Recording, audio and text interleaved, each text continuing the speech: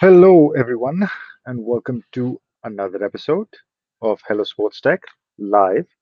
This is Ron, and just checking to make sure my audio is sounding okay. Because last time I know we had some problems, but yeah, seems to be seems to be all right. Um, all right, it's just me today. Unfortunately, we do not have Benjamin. He is off doing God alone knows what. God alone knows where. It's just, I mean, some people have to take their work seriously, which is what I'm here to do.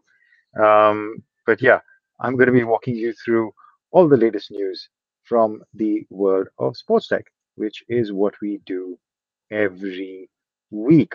Of course, the top five stories from the sports tech universe. So it's just me today, so you'll have to bear with a little bit of the, let's say, loading and unloading of pages, but I'm going to kick things off with the first bit of news, which is right here. Lots of funding rounds, lots of funding rounds in the fitness space, it would seem. Yeah, there's been a lot of activity from PlayPulse, from Fitter, from Nex, a bunch of companies raising a lot of money. What are these companies, you ask? Well, they're all right here. PlayPulse secured 2 million for its gamified fitness bike, which they want to create as a fortnight of fitness, shall we say. This is PlayPulse. Change the game. Their gaming fitness bike that allows you to keep getting fitter the more games you play. Sounds like quite fun, no? The next one is Nex. Nex is a company that we know quite well. They have another product called Home Court, which we've talked about on basketball. This is the next platform. Again, talking about fitness and gaming. That is their connected offering. Yeah, everybody watch a bunch of games and get fit during that process. And another one was Fitter. This is a company in India that raised 11.5 million from Dream Capital and Elysian Park Ventures. Yeah, so it's if anybody who's watching this from India will recognize him, Sunil Shetty. He's a bit of a legend where I come from. He's an actor. But yeah, this is the fitness community product that they have. So 11.5 million that Fitter raised, Next raised nearly 25 million. What? Yeah, 25 million, and PlayPulse raised 2 million.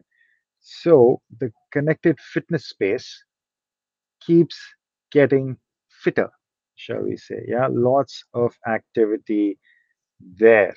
What do you think? How has your fitness activities been going? Leave us a chat, drop us a comment, tell us what you think. I'm trying to buy as much time as I can while I set up the next link. All right, that is up and running, and so am I.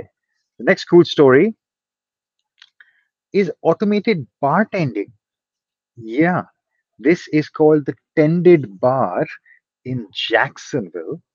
And as the name suggests, its debuts a Jacksonville-based company debuts an automated bar at a Jaguars game. It's called the Tended Bar. The whole idea is, of course, to help people get drinks faster. Yeah, not no rocket science there. The guys who invented this, one is an inventor, the other is a entrepreneur, and it's a 10-foot long dispenser of beverages that holds 10 liqueurs, 10 liquors, sorry, 20 liters per type, 18 mixers, so it can hold a bunch of drinks. Um, yeah, and these guys, there was some fun stuff that they said in this article. Yeah, so it's not just beers that you're getting, you can get some proper cocktails. I think this is quite interesting. How are they poured? No, this is not pre-mixed. It's not ready in a can that's just opening it. No, these are poured on site in whatever ratio you order. You can order only like a max of a double.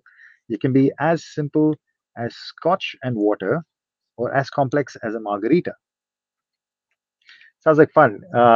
So yeah, as you can see from the images, the idea is to make your bartending or drinks buying experience in a stadium much easier.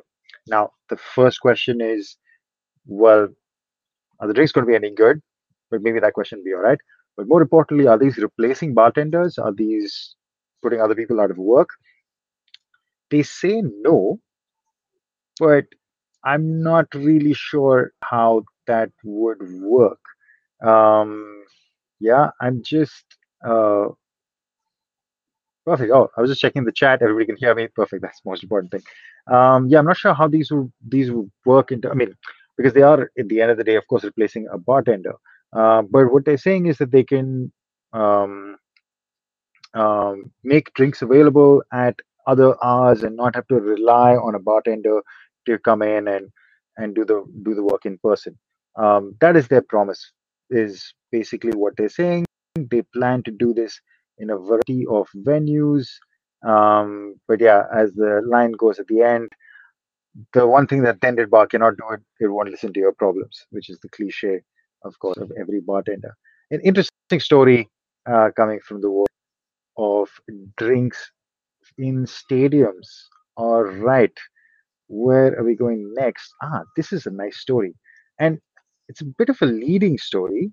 So let's see how you take this one. We've talked about Netflix coming into live sports for a while. Now, the headline doesn't say it all. This is an interview that Netflix CEO Reed Hastings gave to Der Spiegel, a German newspaper. Now, he talks about streaming is a long way off, and yeah, Netflix, the models have to be experimented with. But one interestingly line, okay, he talks about he rules out sports broadcast because the corporation cannot control the source. We don't own Bundesliga. They can make deals with whoever they want, but they want to be in more control. But, and here's the interesting line, referring to Formula One, he said, there's a small loophole. Because a few years ago, the rights to Formula One were sold. At that time, they were not amongst the bidders. Today, we would think about it. Clearly opening the door to what Netflix has planned in terms of the live sports. Now, a couple of interesting things here. Obviously, the success of Drive to Survive um, is now gone mainstream. I mean, I've been a long time advocate of Drive to Survive. I finally got Ben to watch Drive to Survive as well. It's been a smash hit, no doubt. Netflix has seen clear results from Drive to Survive, and also I think the other factor there is the American owners. Liberty Media have shown real, let's say, entrepreneurial spirit in creating new products in new formats with Formula One. I mean, there's a huge rule change coming next year to equalize competition between cars. They're trying to make a really attractive product. And I think they've done a really good job of it thus far. Anybody watching the season, it's been a fantastic season. And this will only continue. So it makes sense for Netflix to make this investment. Now, I have a quick question for you guys there in terms of business models. And I read another article because I was really trying to find multiple sources for this and I couldn't. I'll be honest. I just found this one in Der Spiegel. Netflix has traditionally said that live sports doesn't mix with Netflix because um, it's, well, live sports depends on advertising. Netflix does not do advertising very consciously, and nor will it start. That's why it makes sense for Amazon Prime and stuff to pick up live sports rights because they can move into that format pretty easily. For Netflix, they want to be ad free. So, how does that work with the traditional format of live sports? Well, the answer is it can, of course.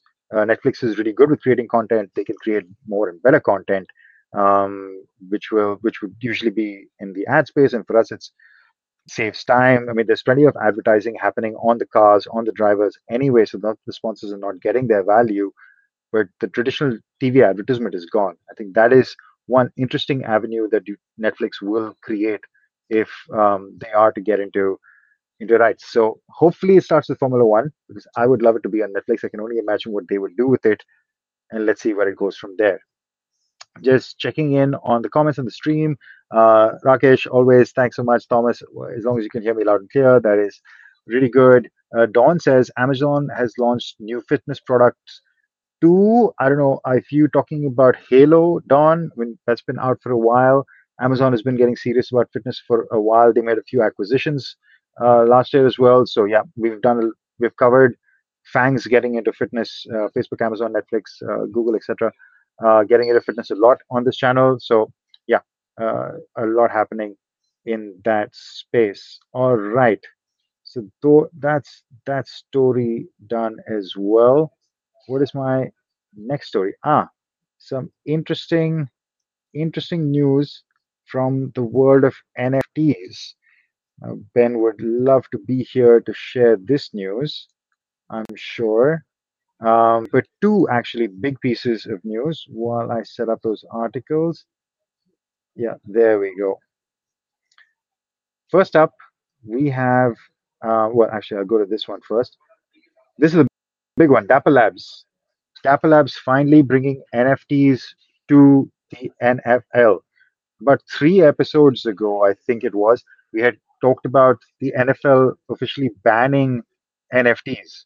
Um, and they just put some sort of ban on the NFT space. And we had said then that we're pretty sure this is just in lieu of them creating a consolidated agreement for themselves, which, and there was, let's say, a buzz that they were going to do this with Dapper Labs. This is now public. Yeah, I mean, Dapper Labs is going to come out with something for the NFL. Clearly, their experiment with NBA, which is NBA Top Shot, has gone super successfully. The NFL, it's basically, let's say, the big boys, the big brother, has come to the table. This has long been in the pipeline, but this has now gone live. This will still be on the NFL, on the Dapper Labs blockchain, which is Flow, and is like go live in the during the season still. So I know the season has already been running, but it'll go live during the season.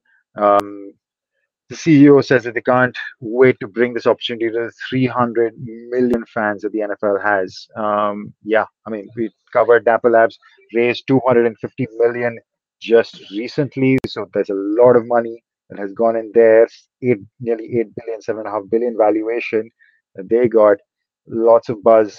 Well, a good chunk of that money will go into this partnership with the NFL, I would assume. Well, that's on one side. And sticking to this, well, it's not necessarily blockchain yet, but stitching to the digital collectibles market. Fanatics just announced, this is also hot off the press. Both these news stories, I think, came yesterday or the day before. This one is 29th September. Yeah, so yesterday. $350 million that Fanatics will invest in their trading cards venture, which they're going to spin off as a separate venture.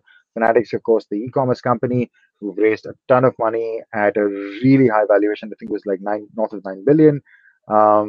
They've raised another round, 350 million, which takes their valuation at 10.4. Now, this 350 million by Silver Lake, Endeavor, etc., it mentions that this is going to be for Fanatics trading cards. Yeah, and they're talking about deals with the MLB, the NFLPA, the NBA. We knew that they had acquired the rights to these properties, and now we know how much money they're going to put into these properties as well. So the Fanatics is taking this super seriously. Um, yeah, this is a story the the NFT world keeps giving it. That's some interesting ads. Ben would have enjoyed that. The NFTs are a fad, Chris. Yeah, man, we can debate this. Listen, I'm actually glad that Ben is not here. Look, I'll give you my 2 cents. At the start of the year, when NBA Top Shot came out, yeah, it looked like super unique. It's really interesting product. Is it a game changer? Is it a fad to be seen? The year has progressively shown us that maybe it was a bit of a fad in the sports space. NFTs in general are skyrocketing. The trading volumes in OpenSea, you can see the month on month are only growing. September, I think, was their biggest month, if I'm not mistaken, or maybe August. But this news, in the last 1 month, we've seen Sorare raise 680 million from who? From SoftBank. Yeah, so these are not mess around investors. We've seen Dapper Labs raise 250 million. They've announced partnerships with the NFL, also with La Liga, their first entry to European sports. The digital collectibles market, Fanatics, we're talking about. There's been a bunch of action, right? And I would say smarter people than me, perhaps, are making these bets. Nobody is at all saying that investors are wrong and have not been wrong in this way in the past. But it's almost becoming where NFTs are too big to fail. Is that a thing? There's so much money that is being invested into these plays. And that's on one part. And the other part of it is, which we touched upon in last week's show, which is the connection, obviously, to crypto and the connection with crypto, blockchain, and sports betting. And Fanatics, when they raised their last round of funding, they did two things. They announced that they would be launching a trading cards venture, which is, again, more money that you can see here. And the other thing that they will be launching a sports book. Now, how these two will connect is yet to be seen. But my theory, and Ben doesn't share this theory, by the way, but my theory is that you will see an aggregated NFT sports betting play from some of these guys. DraftKings, we know, has already invested in their own NFT platform. They invested in Autograph. So yeah, I mean, but they're getting closer and closer to that space. But Yeah, I'm just reading your comments, friends. They're too big to fail. That was tongue in cheek. Yeah, yeah, no, messing around. I saw the wiki. Um, Top Shot and Christie's auction proved that. Yeah, exactly. It's gone mainstream, and this is still a very, very small audience that they're tapping into. This will only get bigger. But yeah, the big boys have come out to play, shall we say, with the latest investment rounds. All right, I feel like I'm talking too much about NFTs. This is usually Ben's space, so I'm going to move on to the top story of the day. Let me pull this one out. And actually, right on topic, we were talking about sports betting. And look who the latest entry into this market is. It is Disney, right? This is, again, longer than expected. NBC and Fox have had their sports books, which have been live for a while now. And now it's clear from an interview with Disney CEO Bob Chapek, I don't know how you pronounce it exactly, but this is what they're going to do. Disney's going to do it through ESPN, of course, and yeah, they're going to be very aggressive. I think Bob's words were there exactly that. They're going to be aggressive in sports betting, and they're going to do partnerships with ESPN. I've also already seen ESPN launch a number of shows that they have. They have one with the NBA, which is dedicated to betting. ESPN has already also had another show, another property, which was a podcast that they converted into a betting show, which is again betting focused broadcast. So ESPN getting closer to their own sports book. Yeah, I think that seems to be the direction that they're going in. But they want to do it with a partner. Here's the interesting thing, and this is where things hot up a bit because I don't know if they're a bit late to the game. There is still plenty of players out there, but it almost feels like all the other guys, like Barstool Sports, were super aggressive right at the top. They raised 160 million at the start of 2020, and most of that, it seems, has gone into their sports book. So they've already made some good gains there. Fox, we've spoken about previously on the show, NBC as well with their sports book. So ESPN is looking for a partner. Who this partner will be, probably a casino, you would expect. A lot of the big casinos, Bollies, etc., have done big deals themselves. So maybe because that's where they'll go. Um, yeah, I mean, you can see from his story, SI did a story with Triple Eight Holdings to get into the sportsbook market. I mean, the size of the sports betting market is huge, 37 billion by 2025, and everybody wants to get a piece of it. But I think Disney's leverage is a bit unique, and this is what the story outlines. I mean, Disney has broadcast rights for pretty much everything, right? And I mean, they're a huge holder. They also already have a huge subscriber base, including across its subscription services. So, will Disney Plus give them some sort of leverage? I'm not sure of what Fox and NBC's numbers are, but I think Disney is bigger than those in terms of their subscribers. So will that give Disney a leg up in terms of making it easier for them to push sports betting broadcasts to their users. That is something to be seen. We'll watch this space for you guys very actively. But but yeah, Disney getting in as well is a big story for or my top story for today, and that is actually it. I've gone through that show pretty quick. See, that's what happens when I don't have Ben slowing me down.